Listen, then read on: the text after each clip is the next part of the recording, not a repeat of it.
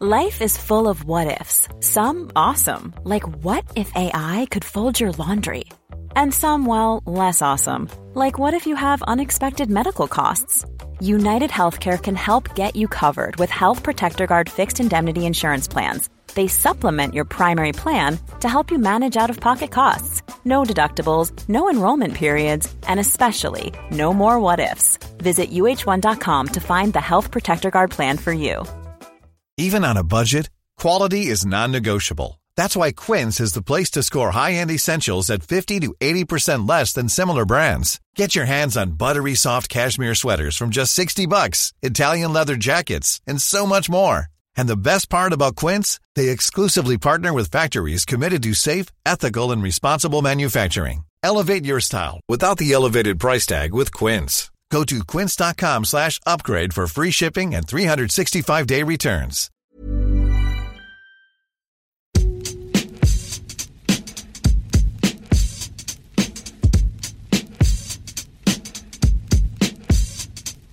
Hello and welcome to the Game podcast from The Times. I'm Natalie Sawyer and thank you for joining us. Now, there's no Gab Marcotti this week as he's decided to take a well-earned rest, so he's trusted me to take this on solo. We are going to be with you twice a week this season, our usual edition on a Monday and starting today, Thursdays as well.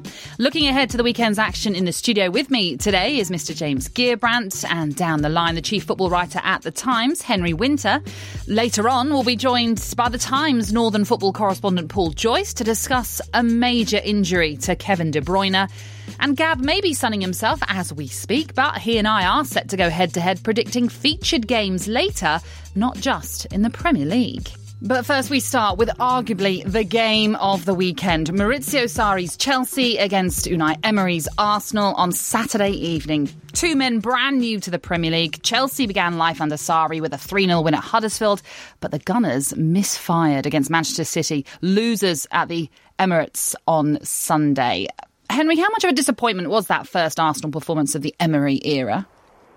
Well, it was slightly expected, partly because of the quality of Manchester City, partly because everyone knows that it's going to take maybe 2 or 3 transfer windows for Unai Emery, who's a very sensible coach and has immediately gone in and realised the issues in goal at the back, getting the balance right going forward, and it's going to take a bit of time. So interesting talking to some of the Arsenal fans on the way out, and they're known as the sort of the angry mob around the press box, and they were very calm and say, listen, he needs time. There were protests against Arsene Wenger.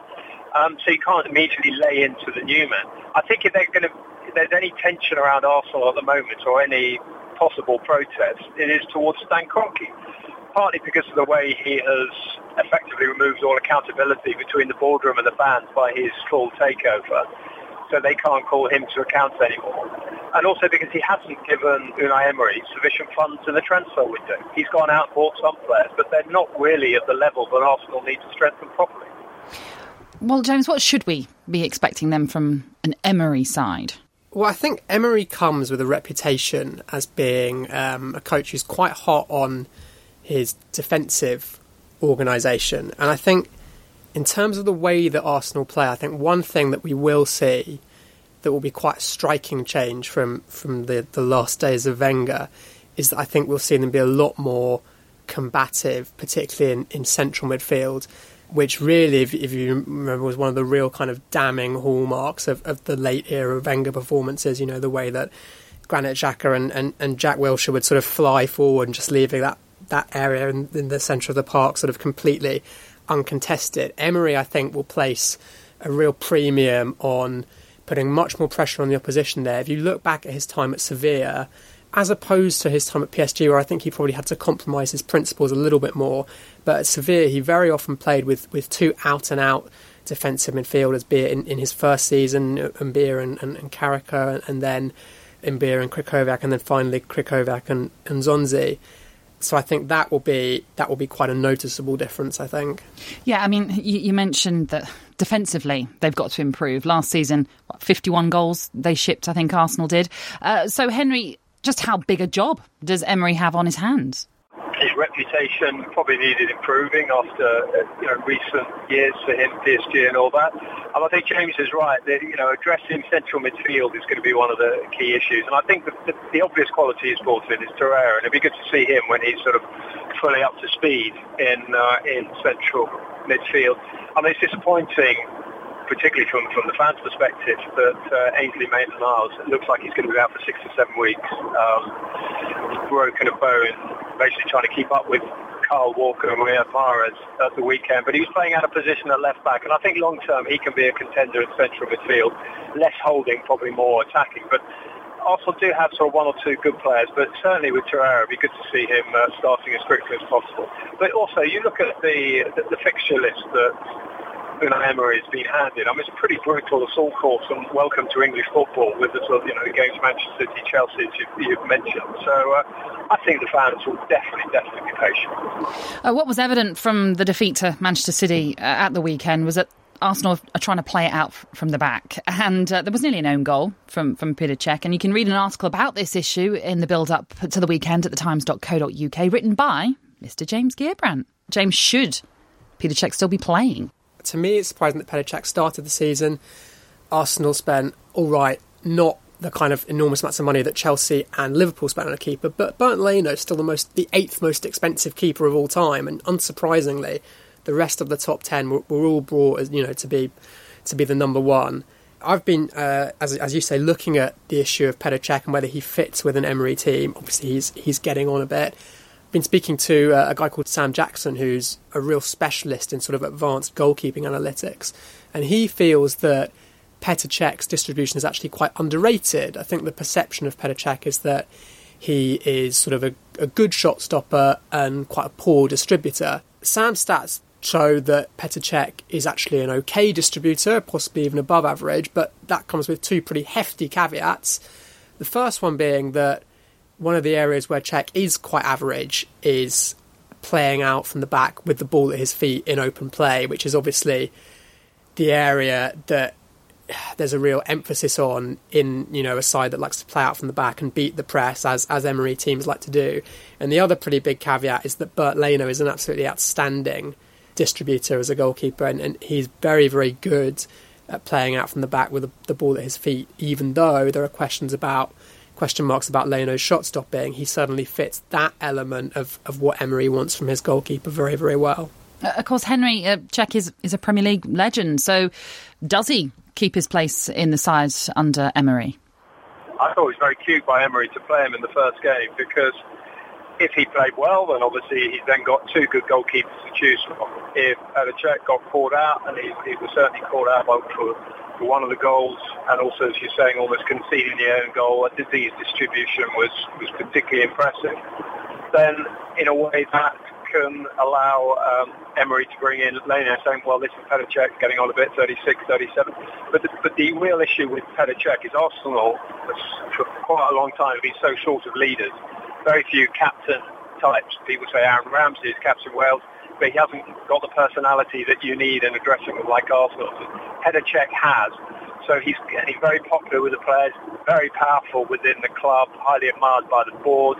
He comes out in difficult times, and there'll be quite a few in recent years, and faces the music with the media. So he's a very strong individual. So that's a balancing act. But I agree with James. I think Leno has to come in pretty quickly, because he is clearly the better goalkeeper.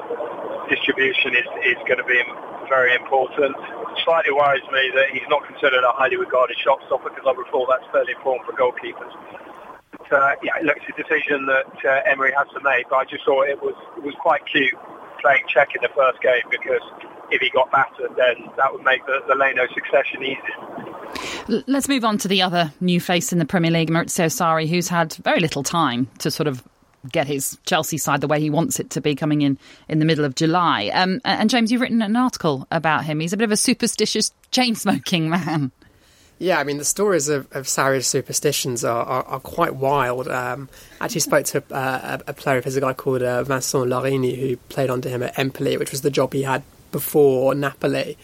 And he was saying things like, if they had ham in the canteen one Saturday and they won, they knew they would be having ham again the next weekend. There's another story back from, his much earlier, his days in the real lower leagues of kind of Tuscan amateur football, of him having a crucial sort of top of the table must-win clash and accidentally driving his car into another player's car. And they won, and he obviously did it again the next weekend to try and preserve their luck. So he's a character, that's for sure. And also, James, you predicted a top 3 finish for Chelsea this season, and they looked the part against Huddersfield, didn't they? I do feel quite optimistic about Chelsea this season. I think, obviously, there is that huge kind of caveat of, obviously, Sarri he's someone with a very, very particular way of playing, and, there's the big question of how long it will take Chelsea to get up to speed with Sarri ball, if you like. But I think generally, looking at Chelsea, to me, they look in much better shape than Arsenal and Manchester United. Just to me, I think, obviously, you've got Sarri coming in, who is coming off really 3 outstanding seasons at Napoli. He's really a coach of outstanding pedigree. But I also think, in terms of the first 11, you've got N'Golo Conte and also Jorginho, who's coming from Napoli, both of whom, respectively, I think are pretty much as good as anyone in world football at the particular roles that they do.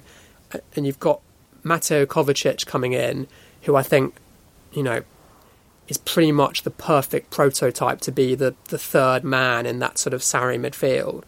You've also got, I know it's always slightly unwise to lay too much emphasis on the World Cup, but you've got Eden Hazard coming off what I thought was an absolutely exceptional World Cup. I thought he was absolutely outstanding. And I do just feel that if there's anyone in the Premier League who might be sort of about to make that leap into the real stratosphere, it might be Hazard. Well, Hazard came off the bench at Huddersfield at the weekend. So, Henry, do we think he's going to start on Saturday? When you've got a player of his quality in a match like this, he likes playing against Arsenal. I think the issue at Chelsea at the moment is at centre forward. James was detailing they've got a lot of strength, particularly in central midfield. They're strengthened well there. Goalkeeper, definitely.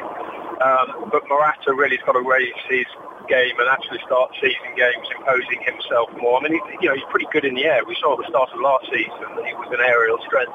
He's got to work on that. They've obviously got to deliver the ball into him slightly differently than Conte did. So, with Hazard, you get Hazard back in there as quickly as possible. You get him back up to speed.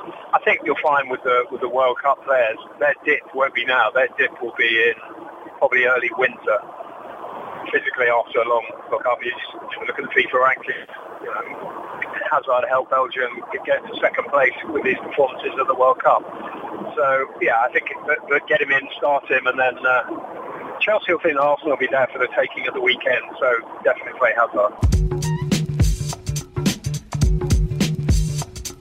This season, with your subscription to The Times and the Sunday Times, you can watch every highlight and every goal from every game in the Premier League.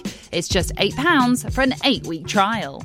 Every Thursday at thetimes.co.uk, our stats guru Bill Edgar provides 11 trivia teasers for you, and we've picked out our favourite for you on this podcast. The teaser today: which 2 Premier League managers have also played for their present club? Stick around to the end of the podcast to find out the answer.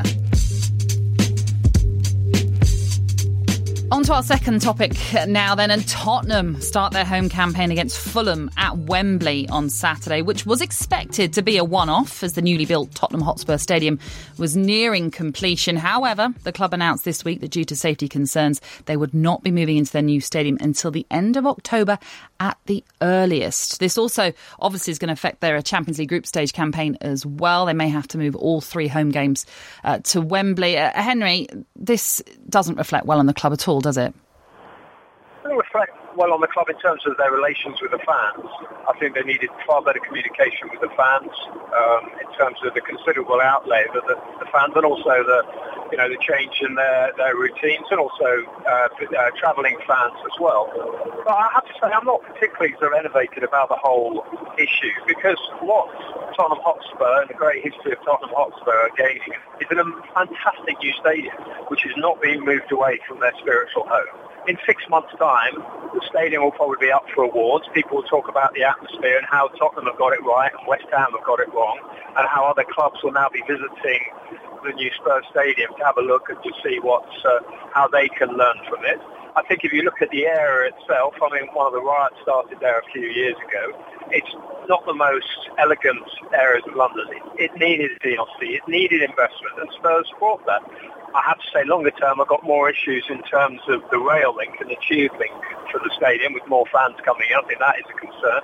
Parking is a concern. Transport's a concern. But actually, I'm the son of an architect who worked on sports stadium himself, and I love new stadiums. When they are like this, I think it will be a huge addition to the Premier League, to London, financially, architecturally.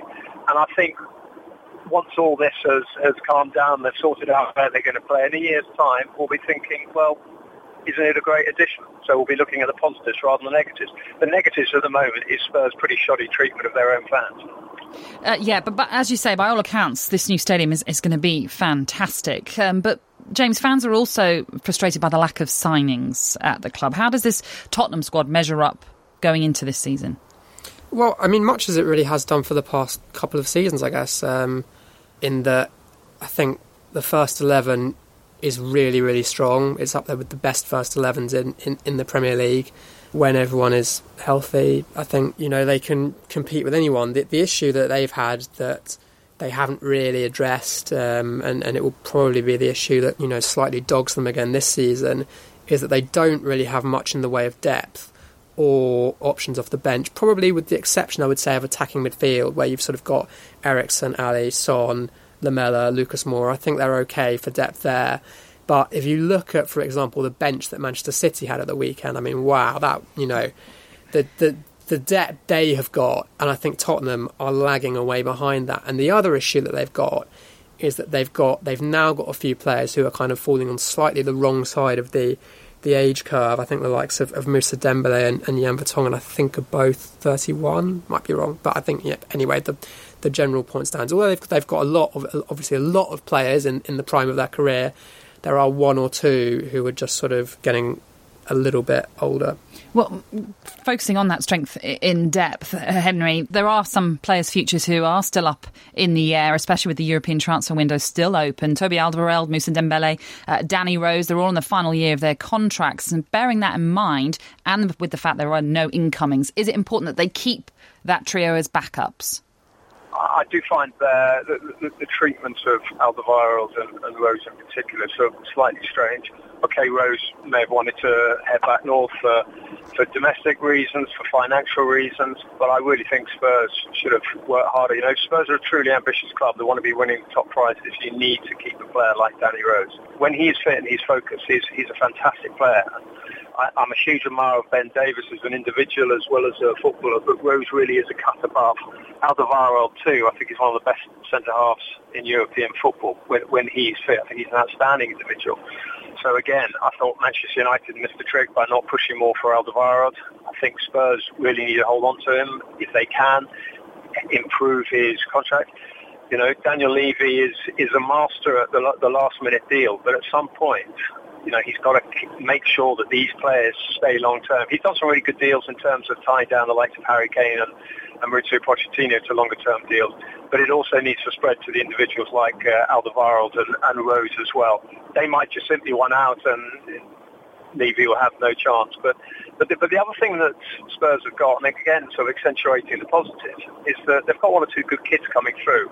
And I quite like the fact that there is a strong pathway between the very good academy that they've got and the first team of Pochettino, who saw how he reacted to Amos the other day. I think it's great when you're seeing these players, and they're not being stuck in because to save the club money. They've been put in because they have been very well nurtured at the academy, and because Pochettino sees that they've got a chance. So the whole one of our own culture is alive and well at Spurs, and should be encouraged. I agree with James. They probably should have signed a couple more. I thought the Jack Grealish flirtation and then whatever it went cold there was very strange. Act properly, act early, act like a big club, and just go for him. And pay Aston Villa what they wanted, and obviously there was a change of ownership, and Spurs got caught out by that. But I thought Jack Grealish would have been a fantastic addition. I mean, I know he's a really good player, very hungry to do well, and he would have been excellent for them. On the outside, Mauricio Pochettino certainly seems to be happy, but inside he might be a little bit frustrated by what's been going on behind the scenes. And we all know the work that he's done at Tottenham, and he's a manager that is certainly in demand when you look at some clubs that, like a Real Madrid or a Manchester United that have been touted at looking at Pochettino, James. That's a concern for Tottenham, isn't it? Yeah, I suppose it is. I mean, I think that's kind of always going to be, when your manager is successful and you're not, Tottenham are a big club, but then obviously not right at the top of the food chain of European football. So yeah, I mean, I guess inevitably that will be kind of a lingering worry. I think it's interesting. I think it's a real test for Pochettino. I think one thing that Pochettino is absolutely superb at, and I put him in the bracket with Jurgen Klopp here, is I think they're both absolutely fantastic at sort of projecting positivity, which I think is actually so important in football nowadays. If you look at Manchester United last season, for example, ostensibly they had sort of an okay, pretty good season. Finished second in the league, beat pretty much everyone. But I think Mourinho's negativity actually really kind of dragged them down. I don't think that really works anymore. Whereas I think what Klopp and Pochettino are really good at, neither of whom have won a trophy with their current clubs, but I think they're so good at projecting that kind of positivity. Really convincing the fans and the public that the club is on the right track and they're moving forward. But I think this season maybe will be a little bit of a test of that ability of Pochettino's, because obviously they haven't signed anyone in the summer transfer window and everybody's a bit restless about that. And obviously now the stadium issue, I take Henry's point that that will probably be resolved soon, and we'll probably look back and say it was fine, but I guess that kind of adds a further layer of complication. Now, as mentioned earlier, Manchester City were imperious in their victory at Arsenal last Sunday, but they suffered a major blow on Wednesday. Last season's Player of the Year, Kevin De Bruyne, has been ruled out for around 3 months after suffering a knee ligament injury in training. The Times Northern football correspondent Paul Joyce joins us now. And Paul, just how influential is De Bruyne at City?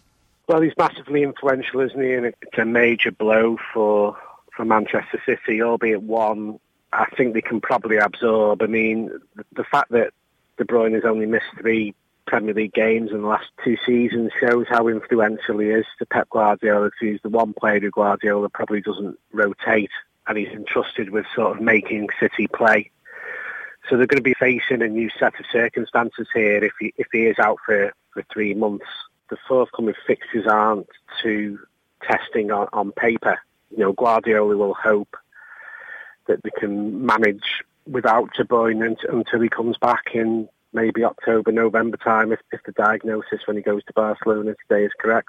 You've already obviously talked about his influence then. 12 goals and 21 assists last season for him. Mo Salah secured all the major awards last season for his goal scoring. But, Paul, is there an argument to say that De Bruyne is the best player in the Premier League? I mean, it's a very difficult debate, isn't it? I mean, what Salah did last season was extraordinary. I think he deserved the awards. I actually think De Bruyne's influence dropped in the second half of last season. I think he scored 1 goal after January the 31st, and that was in a 5-0 win over Swansea at home. So I think his numbers decreased a little bit towards the end of the season. Certainly I remember covering the Champions League games between Liverpool and Manchester City, and he wasn't as influential in those matches as obviously City would have hoped. So I think it's difficult to say with certainty he is the best player in the Premier League. I mean, looking at it another way and for context, I think Wilfried Zaha scored more Premier League goals than De Bruyne last season in a team that was fighting relegation and would have far less possession than City. So how do you really compare Zaha's sort of contribution on the same footing as De Bruyne. I think all we can say is he's a massively influential player at Manchester City, but I think the star of Manchester City is Pep Guardiola, and I think Pep Guardiola will look at this as almost, it will be a challenge for him to work out how they move on over these next 2 months without standards dropping. I think Pep is the key person at Manchester City, and they will be able to absorb Kevin De Bruyne's absence. Yeah, James, you already mentioned earlier about the strength and depth that Manchester City have. So what options does Pep Guardiola have to fill De Bruyne's absence? I think he has a few options. I think possibly the obvious option is maybe Bernardo Silva, who's kind of an interesting player because Bernardo Silva, he had that superb season at Monaco when they won Ligue 1, was really playing as a wide midfielder in a flat 4-4-2. And indeed, last season he played mainly on the wing, mainly as a sort of depth option for Raheem Sterling. But equally, I think there has been the sense ever since Bernardo Silva arrived at Manchester City that he's really sort of being groomed for the role of being David Silva's heir, if you like, because I think he exemplifies a lot of the qualities of a top-class central midfielder. He's very, very technical, he's very nimble, he's got great feet, he's got good vision. And I think certainly, I think, even before the De Bruyne injury, I think there was the sense that, this Bernardo Silva might really kick on this season. I think he's one of the most talented players who wasn't really a regular starter last season, and he's coming off, I think, an outstanding pre-season. The other kind of front-line option, I guess, would be Ilkay Gundogan, who... Gundogan is someone who's really been sort of... His main role in that Manchester City squad has really been backing up Fernandinho, more as a sort of the most deep-lying or defensive midfielder, but I'm not really sure it's a role that he excels in. He's not really a sort of out-and-out defensive midfielder, and actually it was notable that a lot of Manchester City's worst performances last season coincided with Gundogan playing, and he may actually be better suited to playing as more of a passing midfielder in that sort of 3-8 role that is now going to be vacated by De Bruyne's injury. What about Phil Foden, one of these exciting talents, young English talents, only 18 years old? Could this be an opportunity for him at all? I think we would all love that to be the case, wouldn't we? I mean, I don't know. That's a simple answer. I don't suspect that he's the first name in Pep Guardiola's mind, but equally, I suppose he did play him in the Community Shield. He has sort of, shown various signs of faith in Phil Foden. I think were Phil Foden to see at least some more minutes, even if he's not necessarily a regular starter over the next few months, but I think were he to see a few more Premier League minutes, I think that would be huge for England. That's, I think the one area that the World Cup really exposed a lack of for England is that control, creativity in central midfield. We really lack those players in English football, and I think Phil Foden, actually Gareth Southgate probably really wouldn't have, I don't think, expected him to play a big role this season, but I think certainly over the coming seasons he's one that Southgate will be watching really closely because he could be, a really key player for England. Yeah, and Paul, obviously we don't like to think of anyone celebrating an injury, don't like to hear about players getting injured, but some Liverpool and United fans will feel that this De Bruyne issue is going to be a major boost to their title hopes, won't they? Yeah, I suppose so, but I mean, just following on from what James was saying then, I mean, I just jotted down a front sort of six that Pep could play this weekend, and that's, Fernandinho, the two Silvas, Sterling, Aguero, Sané, and there's no Foden, no Mahrez, no Delph, no Gabriel Jesus, no Gundogan. So, obviously, no team wants to lose one of the best players, and that will give, heart to the other side, but there's still plenty of strength and depth in there for Guardiola to choose from, and I think it's Liverpool, Manchester City, October the 7th. City's games before then are Huddersfield home, Wolves away, Newcastle home, Fulham home, Cardiff away, Brighton home. So, I think most people would expect them to, even without Kevin De Bruyne, win the majority of those games. So Yeah, I think Liverpool and Manchester United, I think Liverpool more than Manchester United. I think Liverpool are better set up to challenge City this season. I think United have got a lot of well-documented problems, but Liverpool, more than many clubs, know how injuries can sort of flare up at any time. They were without Alex Oxlade-Chamberlain for a year, and he got injured at crucial stage last season. So I think they just have to concentrate on themselves and not take heart from any setback City have at this stage of the season.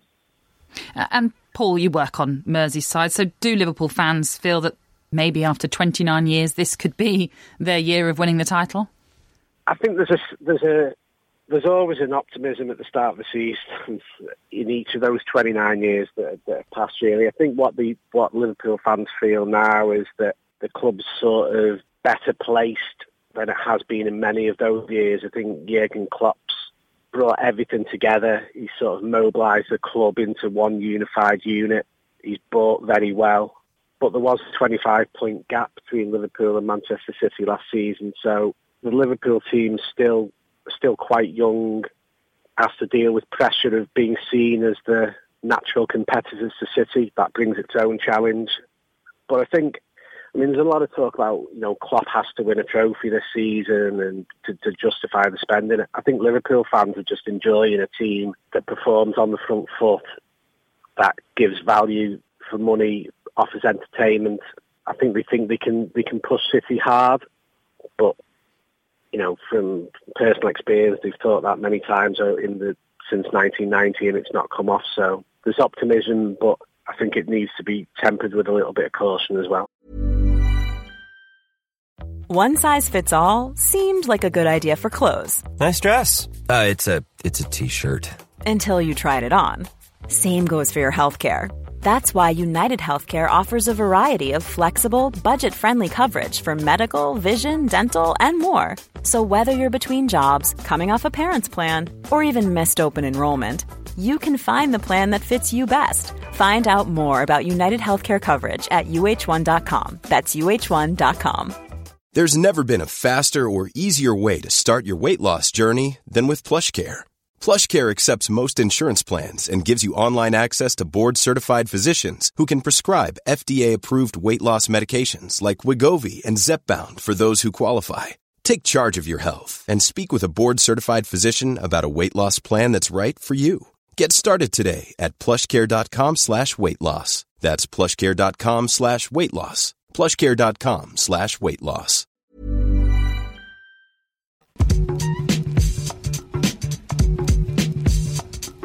Hi there and welcome to The Sweeper, which is the Times' fantasy football tips service. We're back with the start of the new Premier League season. My name is Charlie Scott and I'm joined as ever by Paddy Bombert. Hello. And yeah, we're here to provide our tips for the season going forward. So game week 1, what were you impressed by, Paddy? Well, what we expected to be impressed by, really. Man City made light work of Arsenal. They've got some lovely fixtures coming up, plenty of points there. And Liverpool, of course, what can we say? We knew that Salah, Firmino and Mane would score big points at some point. Mane was the big one in game week 1, but they're all going to be pretty productive going forward, I should think. Yeah, so City, Benjamin Mendy was outstanding, offering far more of a threat than Fabian Delph did down the left last season, getting 2 assists in his first game. Who else in that City team would you be looking at going forward? Well, Sterling looks like a good one. No one was expecting him to be straight in the team after the World Cup, but he's 11 million and owned by 3% of managers? 3.1%, yeah. He's already scored a goal, and he had 11 touches in the box last week, which is bettered only by Callum Wilson of Bournemouth, so he's already getting in the thick of it. That sounds good to me. So Raheem Sterling is a differential. Who would have thought that? Game week 2, I think standout fixtures in terms of FPL points. City, Huddersfield, obviously. You've got Bernardo Silva. He's the man who will probably step up after Kevin De Bruyne got injured. Yeah, it looks like De Bruyne's possibly going to be out for a couple of months. My first advice on that, generally, if you own De Bruyne, would don't be rash, don't make a transfer just because you feel that you have to. If you've got a good bench, you could always let someone sub in this week. You can do a lot more with 2 free transfers next week than you can with 1 now. But if you want to swap him straight for Bernardo Silva, or Sterling if you can afford it, or possibly just Mane, who's only $500,000 cheaper and already on form, then by all means go for that. But yeah, Bernardo Silva surely is going to capitalise from that absence. And another game week 2 game that looks pretty tasty to me is Liverpool against Palace. Palace, decent in game week 1, but Liverpool they tore West Ham apart. They're going to do the same again, aren't they? Yeah, I think so. Always Captain Salah is the mantra. I think that's what I'll be doing just to play it safe. You can pretty much rely on Liverpool to score points every week, and if they're keeping clean sheets, then guys like Andy Robertson and Trent Alexander-Arnold are going to be pretty profitable too. I'm a bit worried about Alexander-Arnold, though. I feel like he's not going to be first team regular. I don't know. He had a very good season last year. Got himself in the England squad. He's a bit more risky than Robertson, but he's £1 million less. So yeah, that is enticing. And another one, not one of the big ones, but Bournemouth looked very good going forward last week, and they're playing West Ham, who, as we mentioned, conceded 4 against Liverpool. I can see Bournemouth scoring, can't you? Yeah, Ryan Fraser was one of our lesser priced tips last week at $5.5 million. He got a goal and 11 points total. Callum Wilson, goal and an assist. And Josh King is surely going to score a couple of goals at some point, so there's plenty of options in their squad as well. And just remind people how they can sign up to the sweeper. Yeah, it's very simple. You just go to thetimes.co.uk/fantasy football or find the link in the podcast description. Pop your email address in. We'll send you an email every Friday full of tips, captaincy ideas and all sorts of other stuff. And we've also got a Facebook page that you can join the fun on there. Just search for The Sweeper and we will add you to the group. And you can send us screenshots of your teams or ask us for our tips and we will get back to you as soon as we possibly can. Okay, this season, Mr. Marcotti and I will be going head-to-head on a Thursday. We're going to pick 5 games from around the globe and try to predict the scoreline. We'll keep score throughout the season and see who comes out on top. And the games that have piqued our interest this week are Chelsea versus Arsenal, Cardiff versus Newcastle, and West Ham versus Bournemouth from the Premier League. Also, Barnsley versus AFC Wimbledon in League One, a game that the Times Football League expert Gregor Robertson will be attending. And Cristiano Ronaldo's Serie A debut for Juventus away at Chievo. Gab has been kind enough to file his predictions from his holiday. So, over to you, Gab. All right, Natalie, let's do this, as I'm terrible at predictions, and as I understand it, you've won several predictions leagues, but against my better judgment, let's do this. So, West Ham and Bournemouth, I got the Hammers winning 2-1. Pellegrini must be absolutely shocked by what we saw last week. Those weren't the real Hammers at home. Given how wonderful the stadium formerly known as the Olympic Stadium is, I'm sure they'll go ahead and win this. I got them winning 2-1. Cardiff and Newcastle, 0-0. Warnock, tight. That's what we keep telling us. And I think Rafa away from home will settle for the point. Chelsea and Arsenal, 2-0. The Sarri bandwagon rolling on. I think Arsenal have issues. And Chelsea not that good to play against. And Eden Hazard. I'm assuming he's going to start at this stage, no? Barnsley and Wimbledon. Hey, going on in the lower leagues, your territory. I'm going to go with Barnsley winning 2-0 because, well, they're top of the league, but also because I think good things happen to good people. We've all been struck by the story of the chief executive, Gauthier Ganay, writing a letter to the fans suffering from depression. And finally, Ronaldo's debut, Chievo and Juventus. I got Juve winning 1-0 on the road because, hey, that's how they do. Can you do better? I'll try my best. As you say, I do have a decent record when it comes to these prediction leagues. And this is what I'm going for. First of all, at the London Stadium, I'm going to go for a narrow West Ham 1-0 win over Bournemouth. That's the same scoreline for Newcastle, who I think are going to put one past Cardiff. I think Chelsea against Arsenal, that's going to be fascinating with the 2 new managers. But I do think that Chelsea's home advantage will stand them in good favour. Arsenal, I think, are going to score, but Chelsea are going to win 2-1. Barnsley, well, they're going well, aren't they, already? They haven't conceded in the league as of yet. Daniel Stendel doing wonderful work at Oakwell, and I'm going for a resounding 3-0 win for Barnsley. And I do think Cristiano Ronaldo is going to inspire Juventus to a 2-0 win at Chievo, and I wouldn't be surprised if a certain Ronaldo scores as well on his debut. Just time to give you the answer to Bill Edgar's trivia teaser. We asked you which 2 Premier League managers have also played for their present club. It was Eddie Howe of Bournemouth and Mark Hughes of Southampton. That is it for now. Many thanks to our guests today, James Gearbrandt, Henry Winter and Paul Joyce. Remember, you can subscribe to The Times and The Sunday Times to enjoy award-winning journalism online and on your smartphone or tablet for only £8 for 8 weeks. Search The Times subscription for more information. Now, we will be back on Monday in the company of Gab Marcotti once again. Guess what? I'm going on holiday. But as I said, we'll be back on Monday. So see you then. The Game is brought to you by The Times. For more information and more podcasts from The Times, head to thetimes.co.uk.